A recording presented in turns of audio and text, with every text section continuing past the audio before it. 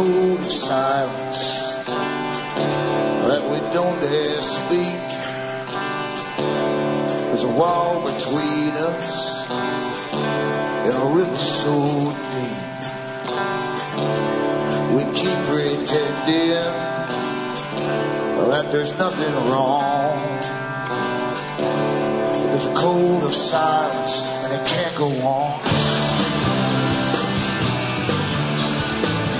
Hi folks, I'm Alan Watt and this is Cutting Through the Matrix on April the 6th, 2009. There's always new people coming in to the show, and I advise them to go into cuttingthroughthematrix.com, where they can download lots of talks I've given in the past. And I do try to give you, or at least share some of the knowledge I've gained through life, where I try to paint the big picture of the system which guides us. And we are guided by very intelligent people, all connected with each other, using foundations, non-governmental organizations, the educational system. And there's no conspiracy really involved because they've published many, many books over the last 100-odd years, especially stating where they're taking the world and how to do it. They even have their own websites up now, openly boasting about where they're taking us. Because we're so dumbed down now and so used to being domesticated like animals that we allow ourselves to be guided along these paths. And of course, they also use massive propaganda from regular media. You can't watch a comedy today without being downloaded with some kind of new dictate or other. Political correctness, it abounds everywhere. That's how you manage the minds of the people. Also look into Alan Watt Sentinel.eu for transcripts of these talks, which you can download, print up, and they're written in the various languages of Europe.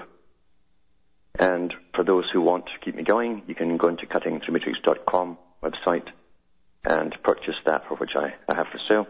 There's not a lot there, so I rely upon you to also donate to me, and that helps pay, at least almost pay for the cost of what I do here. Those who want to donate, and I know there's a lot of discs get passed around, and so they don't even go into the site to see where to send it. Send your donations to Alan Watt, W-A-T-T, Site 41, Box 4, Estaire, which is E-S-T-A-I-R-E, Ontario, Canada. And the postal code is P3E4N1. That's Peter, 3E for Elizabeth, 4N for Nora, 1. We are, as I say, we've always been on a roll towards new world orders. It's really just different phases of the next world order, one after another, because 100-odd years ago, when they came up with the more formulated scientific socialism, they decided they'd have to take the world on by segments and categories and peoples and ethnic groups and religious groups and so on. Therefore, they devised 5-year plans for certain segments, 10, 15, 50, 100, 200-year plans. When the League of Nations came into being, they published many of their big studies to do with these same plans and agendas with 50 and 100-year plans for different things. The communist system, which is just socialism in a hurry, according to Stalin, also used these terms, 50-year plans, 5-year plans. So every step of the political correctness and the globalization is done in plans, 55, 10, 15, 30, for different parts of the agenda. If you look into previous books written by the NGOs and the big foundations that are associated with the United Nations, their big front group, you'll find that even the takeover of the water supply was written about back in the 60s, 1960s. They planned to take over the world's water supply, saying no one could possibly own it themselves. Therefore, if you had a well on your property, there's only right, since it belonged to everyone, that the government should be in charge of that water, and of course, eventually, your food too. I'll be back with more after these messages.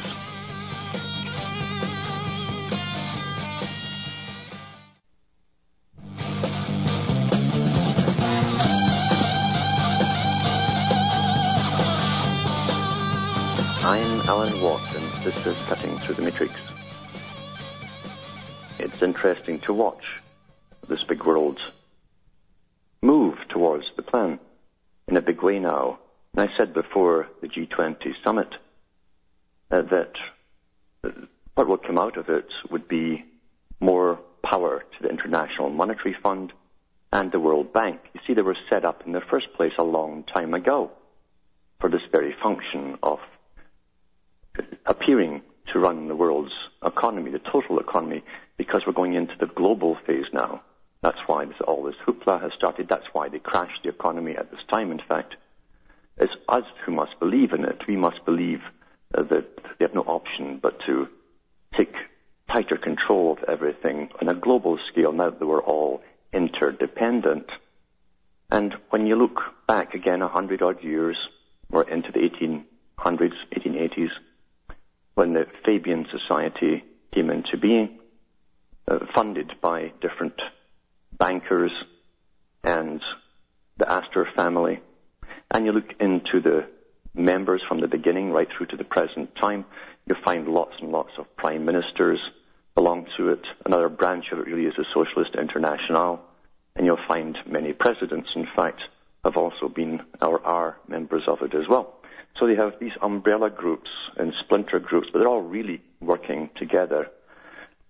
You see, if you were to bring the world together, and they realized this back in the 1800s, and even before that when they were having the worldwide revolutions led by Freemasonry, it's wide open now, it's in all their own publications, as they take the credit for it. But it was well known that they knew that different peoples, different cultures wouldn't get on so easily. People tend to hold on to their cultures and their values. So they'd have to supply leaders, good shepherds for every culture, maybe for the next 100, 150 years, in fact. And those shepherds would have to lead their flocks all together towards the meeting place where they can mix all the sheep in the same one pen. But that would take time. And the Fabian Society took its name after Fabian, an emperor, who favored really delaying tactics, incrementalism, slow, a little bit at a time. Don't push for the maximum all at once. And this is the technique they use in scientific socialism as they train us. With every intake in kindergarten every year, it's a little bit ahead of the previous year. That's how it's done. Beria talked about that at the Comintern meeting in about 1934. In his day, he said it would take 70 years to retrain the whole population. At that time, they called it a complete generation. But he said they'd already got it down to a perfect art, whereas every 5 years they could upgrade the population with the intakes of children being taught a little bit more than the one before. And what were they teaching them? More politically correct ideas, altering their viewpoints, feeding them idealism. It's an ideology you feed the children, exactly what Obama's planning to do. And Obama himself is a front man who's proven his worth to the World Fabian Society. He's right on board with it. And you also have his top advisor, Mr. Haas, who, of course, was the head of the CFR. The parallel government. That's exactly what the Fabian Society, the Milner groups, they're all connected together. They're all splinters of the same organization. That's exactly what they planned to do an awful long time ago. Eventually bring in the parallel governments which they would set up and run. Exactly what Carroll Quigley talked about, and he was the historian for the CFR. That's been done, and now they're bringing them together more openly now that we accept it. And most of the public, to be honest with you, don't really care much about anything that's going on outside their fun and games from television. They really don't. Or outside their own paycheck. They really don't care who is managing them. That's exactly the technique that Russell said would be implemented till they got them to that step. Once they're all there, they can really rush ahead with the agenda and stop being so Fabian in their movements. That's what we're witnessing today. This is an article from Old Thinker News. It's going along this topic in the March 31st, 2009 by Daniel Taylor. It says the Council on Foreign Relations, often described as the real State Department, and it has been, because pretty well everybody in it is a member of it, has been since long before Quigley's day in the 60s. It has launched an initiative to promote and implement a system of effective world governance. World governance. The program is titled the International Institutions and Global Governance Program. That's the IIGG. And that's exactly what I was talking about. You see, international institutions, that's your private foundations and NGOs, and global governance program. It says it utilizes the resources of the David Rockefeller Studies Program, and we know all about him, look into him and what he funded and founded and all the rest of it. It says to assess existing regional and global governance mechanisms. Initial funding for the program came with a $6 million grant from the Robina Foundation, which claims that the grant is one of the largest operating grants ever received in their council history. The IIGG program, launched on May the 1st, 2008, they love May Day, don't they? Is the latest manifestation of an agenda that has existed since and before the founding of the Council on Foreign Relations. Former CFR member Rear Admiral Chester Ward stated regarding the group, the most powerful clique in these elitist groups have one objective in common. They want to bring about the surrender of the sovereignty and national independence of the United States. I'd say it's for the whole planet, actually. A second clique of international members in the CFR comprises the Wall Street international bankers and their key agents. See, socialism is not run by the people at the bottom. They use minority groups. They use the disaffected, as they call them, those in the fringes. And always, by supposedly championing their causes, they end up with more bureaucracies that master everyone else beneath them, the whole planet. That's the key to it. They couldn't care less about the victims that they help promote into higher levels of society. They couldn't care less about them. Because primarily they want the world banking monopoly from whatever power or how it ends up in the control of global government. They want socialism, you see, is supposed to eventually, remember it's run by the bankers, is going to announce itself as being a sort of watchdog over the world's economy. And people will never associate the bankers running the system. It's kind of like having the fox in the hen house. That's exactly what it is. But remember what Rockefeller said himself. He said, it's much preferable to have an elitist, intellectual elitists, and bankers, he says, running the world, directing the world's course, rather than leaving it to the auto self-determination of nations. This is the guy who helped. And he was the chairman of the CFR for years in the Trilateral, another group that belongs to them. It says the International Institutions and Global Governance Program identifies several global issues that require a system of world governance. And this is exactly what came out of, as I say, that G20 meeting. I said they go for the IMF, World Bank, and it also wants sustainability and environmental issues. In other words, the weather. They want better weather, you see, climate change and all that.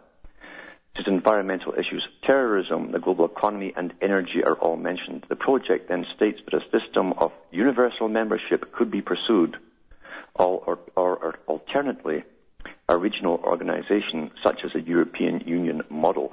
Now, the European Union model was based on the first model. Remember with the Cecil Rhodes and the Milner Group that became the Royal Institute for International Affairs, which is the British CFR. They said to use Britain. See, the UK is a United Kingdom. That was a small model for the world. The small model for the world. And eventually you end up with one government running the whole thing. So they fashioned the European Union on that, with one government running the whole thing. Now they're going for the planet, you see. So they set up a system based on the European Union model. The European Union is a dictatorship, or really an oligarchy. It's incredible with its dictatorial methods, and there's no questioning it. It's beyond question by any of the citizens. It says, in each of these spheres, the program will consider whether the most promising framework for governance is formal organization with universal membership, such as the United Nations. Of course, that's where they set it up.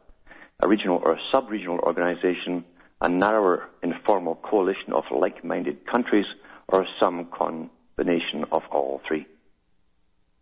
The program calls for the reconceptualizing of national sovereignty. Well, you know what that means. It means put it in the trash can. That's what it means, which is always their goal. Citing the European Union's pooling of sovereignty as a model, the CFR project recognizes that historically the United States has been resistant to the ideas of global governance. The project states among the most important factors determining the future of global governance will be the attitude of the United States. It says few countries have been as sensitive as the United States to restrictions on their freedom of actions or as zealous in guarding their sovereign prerogatives. The program then states that the separation of powers, as stated in the Constitution, along with the U.S. Congress, stand in the way of the United States assuming new international obligations. So they're on a complete roll, as you can see, to their new system, and they've almost got it accomplished, because you have to train the public every generation, and the public must always acquiesce to everything that's happening to them. We always agree by our silence. We do nothing. And it just rolls on to the next step, and that becomes law because no one spoke up. No one said no. And I understand why no one says no, because every political party is run by the same group at the top. It doesn't matter who's down below. Put your own men at the top, exactly what Quigley said. We've had that for 80 years. Back with more after this break.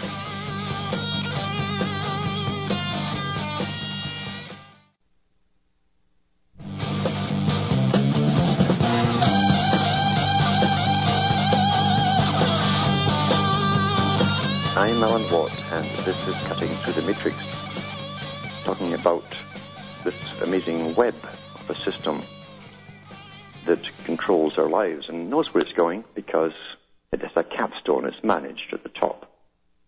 It's always been managed, and their only problem is how long to keep the public indoctrinated in a certain phase before they move on to the next phase. And that's why with computerization, put their pulse on the public's minds in all different areas, and they know exactly when to make their next move, when we're ready to accept the next step, you see. It's like the old Parthenon building. You had all those pillars holding up the roof. You just knock one pillar down, and that's more stress on each one. It's easier to knock the rest down. That's the technique that they use to change society and culture. And really, there's not much left to save.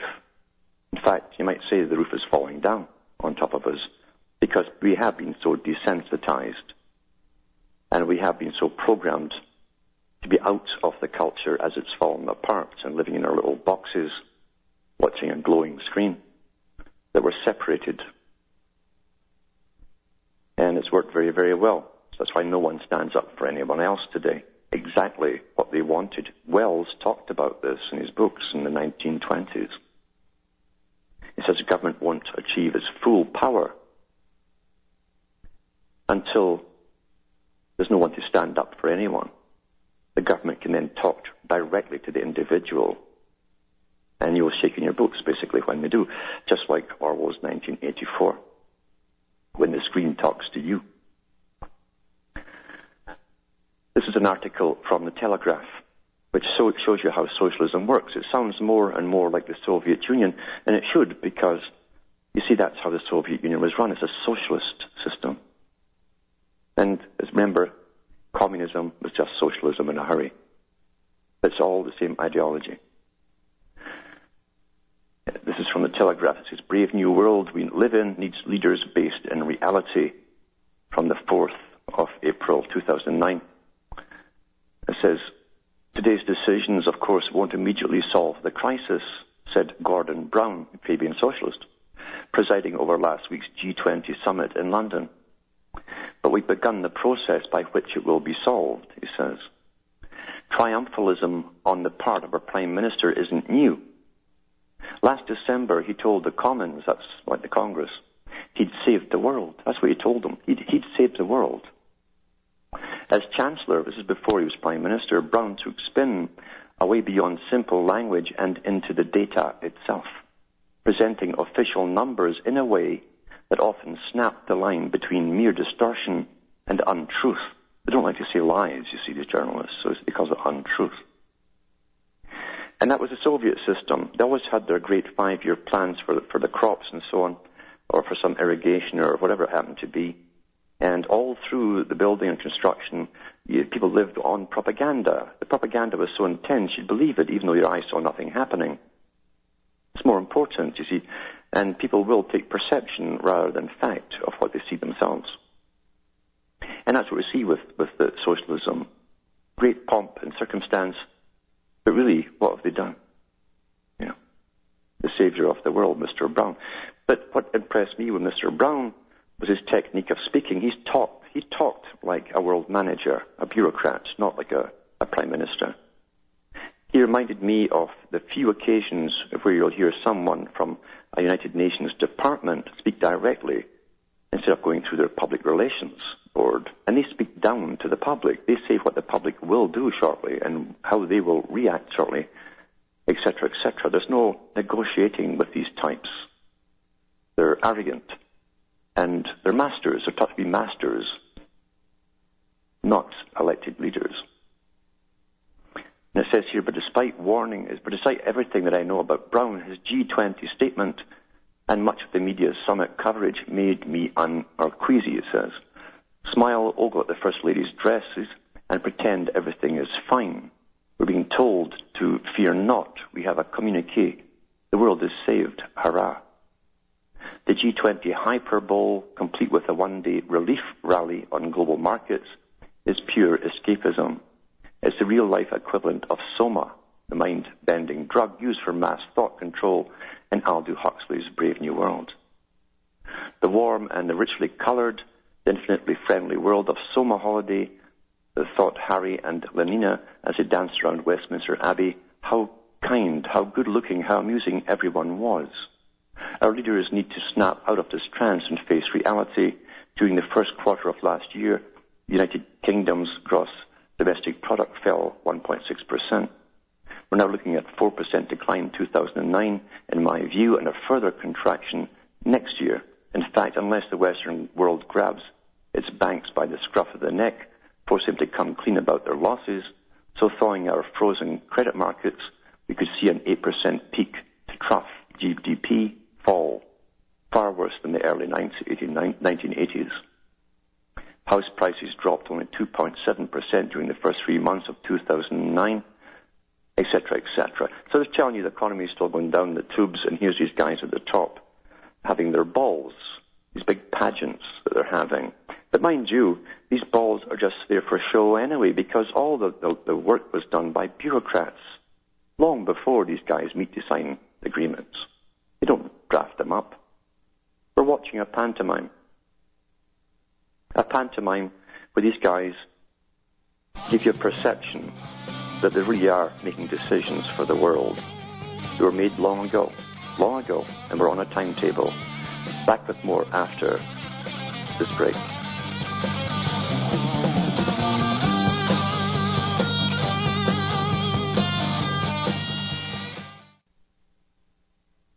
You're listening to the Republic Broadcasting Network, because you can handle the truth.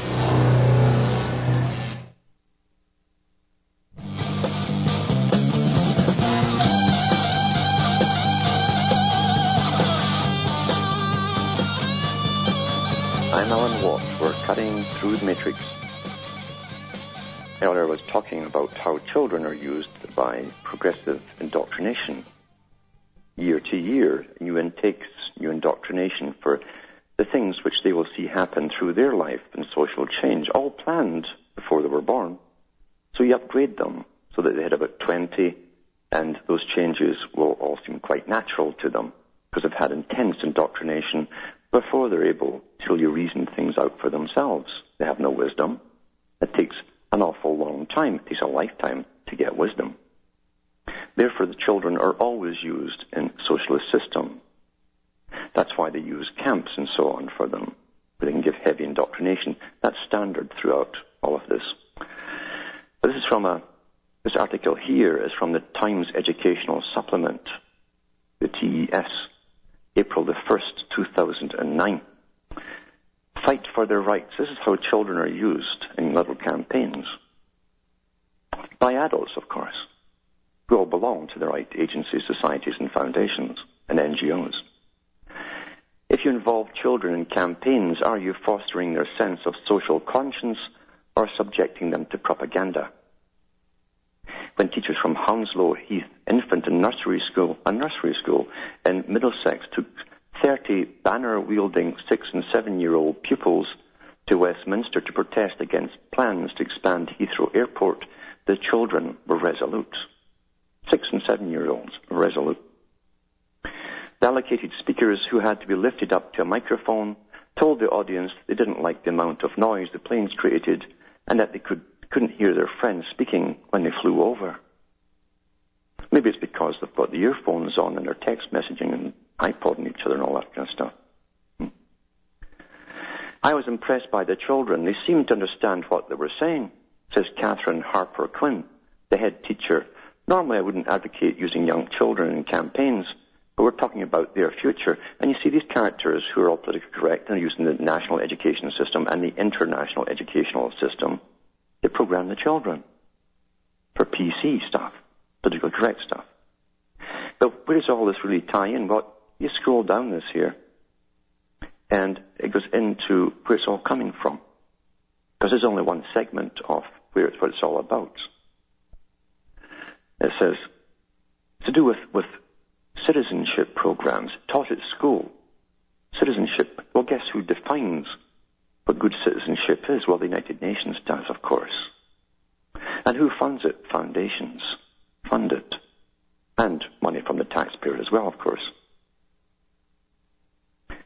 It says, there's different names for the citizenship programs because it covers a whole bunch of areas in social change. It says many schools do a good job of embedding citizenship in the curriculum, but could do better at encouraging pupils on the participation side. Others do the opposite, he says, as a guy talking about it, Tony Breslin, chief executive of the Citizenship Foundation. But it's also to get children involved in politics at a very early age. Exactly what communitarianism is all about. And of course, as I say, you have no wisdom when you're young and you're given the dialectic. This or that. This or that. Pick your argument on this side or that side. They don't know they're being set up. And they'll become very vehement and aggressive and angry during their debates, I'm sure, at that age, since they haven't a clue what life's all about, except for their indoctrination. And this is the stuff they're putting into children's heads. There's a whole wide variety of topics to create what they call world peace. When no one's fighting with anyone else, you'll have world peace. The same thing that Arthur Koestler talked about in The Ghost in the Machine. World peace to him was lobotomization of the brain, literally, done by chemicals. So you're watching that. See, Britain's ahead of the US in using children and giving them idealistic indoctrination, idealism, ideology. But now it's going to really step up because Obama's there to sign all the stuff to bring the US into this global system of indoctrination. That's why they put him in now. Bush set up the machinery of force that can be used by all agencies now, including Children's Aid. You get SWAT teams now for Children's Aid. So the whole machinery was set up, and Obama was put in afterwards to bring the US into the global system, including the indoctrination of youth. Big thing in socialism, they never change their methods. You can always recognize it. And unfortunately it works because children who have massive indoctrination, and once you have one generation of them, it would take another 70 to 80 years after those people had died off before you'd be back to a healthy society. This is also understood at the top. So it's as I say, it's a ongoing battle. Most people don't even know the battle is on. If they do know it's on, they're stuck in one little area of it.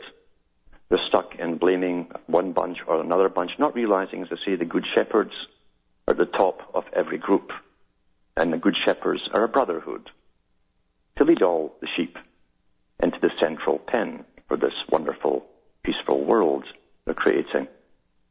They've got them at the top of all religions, all ethnic groups, all belong to the same society at the top. That's all you need. And the sheep follow. And they'll talk a good walk and speak the good talk and be the epitome of what you think stands for you. Guarantee you. And I will go to the callers, and there's Tony from New Orleans there. Are you there, Tony? Hey, Professor Allen. How are you doing? Yeah, I've been better. They're pumping out bad chemicals right now. But yeah. I wanted to ask you, you saw them shootings around. You're talking about the chemical brainwashing. It's no coincidence that it all pops up all at one time. Mm-hmm. And I wanted to ask you, in George Orwell's, your assessment of Orwell was spot on just recently on that other guy's show. Mm-hmm. He was a man born into it, who was raised for it, but he glitched. Mm-hmm. And he went against it. Yeah. And that's obvious from reading his writing. And this Aldous Huxley, if you read Brave New World, he's all about it. Yeah. No matter how much he's supposed to be writing about a counter character, he's writing about a man who's, it's all in glorious terms. There's no, oh, this is bad. It's like, man, this is a great idea. Yeah. Now, in Fahrenheit 451 and in Brave New World, they have this place for people who can see, people who understand, and they send them off to this place and separate them, and it's a nice place where they can live a normal life. But that didn't exist in Orwell's world. Mm-hmm. There was no special magical land where the alphas who weren't supposed to be alphas could go off to. Yeah. And I'm just wondering, does this place really exist? Is there really a place where people who can see, who don't want any part of it, where they'll just let them go and live and won't mess with them and let them do their own thing? Is that real, or is that just propaganda? It is propaganda. Orwell's day, there were still areas that the communications were not as so far ahead as they are today. You didn't have every country across the world belonging to United Nations at that time, run by United Nations that push big militaries for internal rioting and so on. So there were places you could go and probably live out the rest of your life. And of course, his generation, he knew they'd be gone by now anyway. So, but no, this socialist banker agenda, economist really, plans to let no one escape whatsoever. In fact, you'll now see the push going towards the banning of homeschooling, for instance. Everyone must get the same indoctrination. And that was stated by the Prime Minister or President of Italy just last year. He said that they were banning homeschooling because everyone must have the same indoctrination. Hillary Clinton said the same thing. Use that word, indoctrination? Yes. Wow. Yeah. They don't even try to hide it anymore, really. They don't have to. They don't have to, no. So it's out in the open, but they plan to have eventually they plan to conquer the entire globe. And anyone that has memory of another way of living or different opinions will be their number one enemy. So. Well, that's the whole purpose of the Alzheimer's and all that. Yeah. Is to annihilate anybody who has any memory that could contradict what they're putting out. Yes. You would understand that socialism, as I say, when you look into that, for instance, that video, the Russian story, they always go by the same techniques, and they always eradicate a good amount of the populations of the countries as they take them over. And I've said before, there's many ways to eradicate people. You're getting sterilized in the West, and their own statistics are telling us that every year. And nobody makes a big deal out of it. The sperm count's dropped by 70% since 1930, and nobody's going, wait, oh my God, what's going on here? Yes, well, that doesn't happen, obviously, in nature unless something's happened to the people, and something has obviously happened to the people. But then you tie it in with Julian Huxley's talks and Russell, and they talked about using the needle, the inoculations, in their own books. And they also talked about compulsory sterilization, and they also said that the elite would have antidotes to these things they would put into the public arena, so that the elite themselves could produce the right offspring. They were quite open about the whole agenda, and we're living through that stage right now. They're pretty well, this mission accomplished almost for them, yeah. Now, read 1984. He glosses over very briefly the stage leading up to the world they're living in. Mm-hmm. And talked about he comes home one day and his mama, who can remember that stage, is just gone. Yeah. Now, I mean, I think that he wrote about that stage in depth. I think that they wouldn't let him publish that. What do you think about that? Well, in his own memoirs, he talked about the fact he had contracts with 3 major international publishers when he was putting out the pro-socialist stuff that he'd been indoctrinated in himself at Cambridge University. And these were ongoing, limitless. And when he came out and turned against them after fighting in the Spanish Civil War, he came home and went around the socialist clubs, and they walked out on him, most of them. They didn't want to hear this bad news about socialism. And then his publishers, he couldn't get his book published by any one of them, even though they were all under contract to publish his books. And that's when he realized that all publishing companies are as an international group that will decide what you will think and what will be kept from you. That's the real function of publishers. It's not to help you get your books out. It's to decide what the public will hear and what they will not hear. So therefore, he became an independent small firm and managed to get it published through them. Yeah. Okay. Mm-hmm. Yeah, because I always got the sense, in Fahrenheit 451 and in Brave New World, it's kind of glamorizing the whole lifestyle. Yes. But there was no glamour in 1984. Mm-hmm. And I always kind of felt these places for people who could see and didn't want to be a part of it went off there. And, yes. I'm like, this can't be real. And recently I got back from a trek around the country following some rumors, looking for these places, because people talk about them and people say they've been there. Mm-hmm. And I went looking for them, and what I saw was areas where people who see congregate. Yeah. And that's just to get them to congregate there, so they're easier to get rid of. Mm-hmm. What I saw, I went up to Northern California, and it was totally, there's all kinds of people who would be like right on with what you're saying. Yeah. And they don't realize there's 4-lane highways running through a county with 150,000 people. Yeah. There's no need for a 4-lane highway. They don't understand that 4-lane highway is there for when the time comes, they're moving in on you. That's right. That is right. They're putting through, near where I am, giant highways at a time when we're supposedly under a massive economic depression. It's had been on the go now for about 4 years, winter and summer, 7 days per week is a mandate. And it's hard, you don't need it for the kind of traffic we have up here. Yeah, that's exactly what I saw. Yeah. And I decided that's a really bad place to go to if you're trying to get away from this stuff. Yes. Well, they talked about this a long time ago, about rapid deployment forces for internal strife. They published articles from the CFR and other agencies 20-odd years ago on this, and they talked about the necessity for creating super highways that would for the military to get to response places in time. Yeah. Huh. Yeah. They always plan ahead, way ahead. Yeah. Yeah. Everything you're saying, I've seen so much truth in all. Some of the stuff like you're talking about the spraying. Mm-hmm. And where I went to Humboldt County in California, and I saw on your website they got this stuff in the grass that kind of looks like a spider web. That's a result of the spraying. Yeah, that's right. Well, what I found in walking the old loggers roads in California is wherever the trees didn't block it, it built up in the grass. Yes. And it looks like maybe some kind of mite is living there, and if you stand there and stop for a minute, and it's only where there was a break in the trees, this stuff would congregate, drifting in off the coastal winds. Mm-hmm, yeah. And you grab it, and it just kind of dissolves in your hand. That's right, and if it gets too much sunlight, it likes to shade too much sunlight, it will turn into a white powder. And right now, as the snow is retreating, I've had about 15 inches of snow since the weekend, but before that, the snow is retreating, and you've got 4 or 5 months of snow, concentrated spraying there, going down and down, and where it's retreating from the grass, you see this white spiderweb stuff.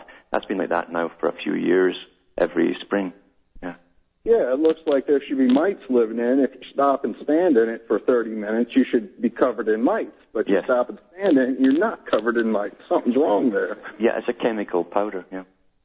I mean, when I saw the thing about the spraying, I'm like, this guy's crazy. There's no way they're doing that. But then, I mean, I actually saw the stuff and I think the marijuana counteracts the effects of it. I think the THC is so powerful that whatever it is they're pumping out, it overpowers that. I think that's why they're so against THC. They're also against just ordinary cigarettes. And I think partly it's because if you're smoking, you tend to cough up a lot of phlegm, and you'd also block the see, this stuff it's almost based on nanotechnology. It's meant to go into the alveolar sacs of the lungs, right into the bloodstream. And if there's anything there interfering, it's going to get trapped and it won't get through. And I think that's part of the massive campaign against smoking. They don't care how many folk die off with cancer. They don't care about that. Here they are talking about sustainability and population reduction. Why would they care about folk dying of cancer? If you're, I was watching, have you ever seen Super Size Me, the thing about the food? Yes. Well, they were talking to the lobbyist in Washington for the food companies, and he's saying it's your personal responsibility to eat food without the crap in it. Well, I go to the grocery store, there is no food without the crap in it. You're dead on. I've noticed that too. But thanks for calling. I'll be back with more after the break.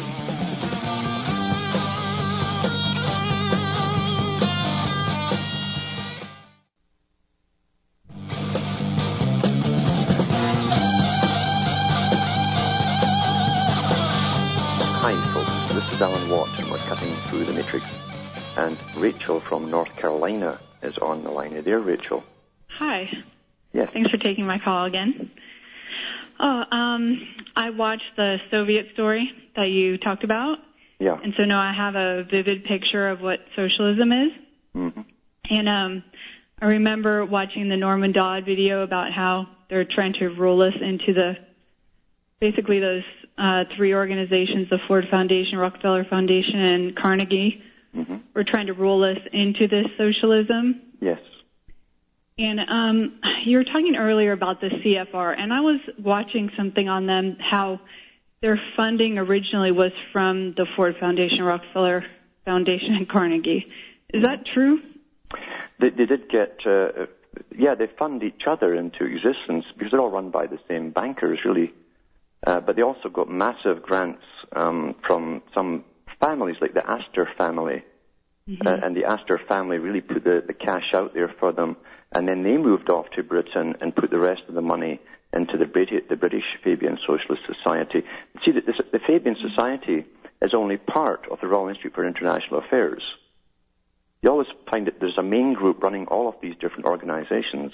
Mm-hmm. And the Royal Institute for International Affairs was set up to bring in global government, the Brotherhood of Man, but run by, again, the experts and the bankers.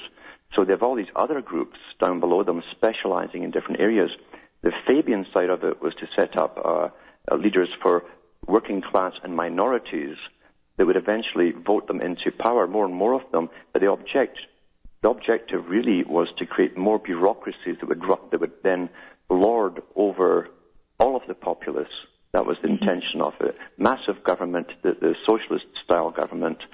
And they also call it collectivism, which is exactly what the Club of Rome said they favored most, a collectivist society on behalf of those at the top that will be run in a communistic fashion at the bottom. Yeah. So how are these guys getting continual funding? You know, I'm assuming they're working 8 hours a day, 5 days a week at the CFR writing these documents. Yeah. Do they, how do they get their funding? They are funded, again, by the other foundations. You'll find that there's thousands of foundations out there, but you just have to go to the main rich families. The Rothschild family has many foundations for France. and so does the Rockefeller family. For the States, it's primarily the Rockefeller family. They have many, again, front foundations. They funnel money from one foundation to another, but it comes from the Rockefeller Foundation. And then how does the CFR kind of weasel their way to get their documents used by the government? Or does the government come to them and say, we're going to use you as consultants? What it is a lot of their members are always present in every government. So they don't have to go asking for them. They've worked alongside government, like a parallel government, since they were created. And many of the top people, as you know, our present members are supposed to pretend they've left it while they're in office. At least they did in the old days. I don't think they bother anymore. They stay members of the CFR. So they just kind of get brought into the CFR and then they go back and forth into government. That's right. And you also have many of them in high-level federal bureaucratic positions that are permanent members of the CFR. Yeah. Okay. Thank you. And have all sides, all parties. It doesn't make any difference. It's just the dialectic they play. Well, that's it for tonight. So from Hamish, myself, and from Ontario, Canada, where there's a bit of storm going on, it's good night, and may your God or your gods go with you.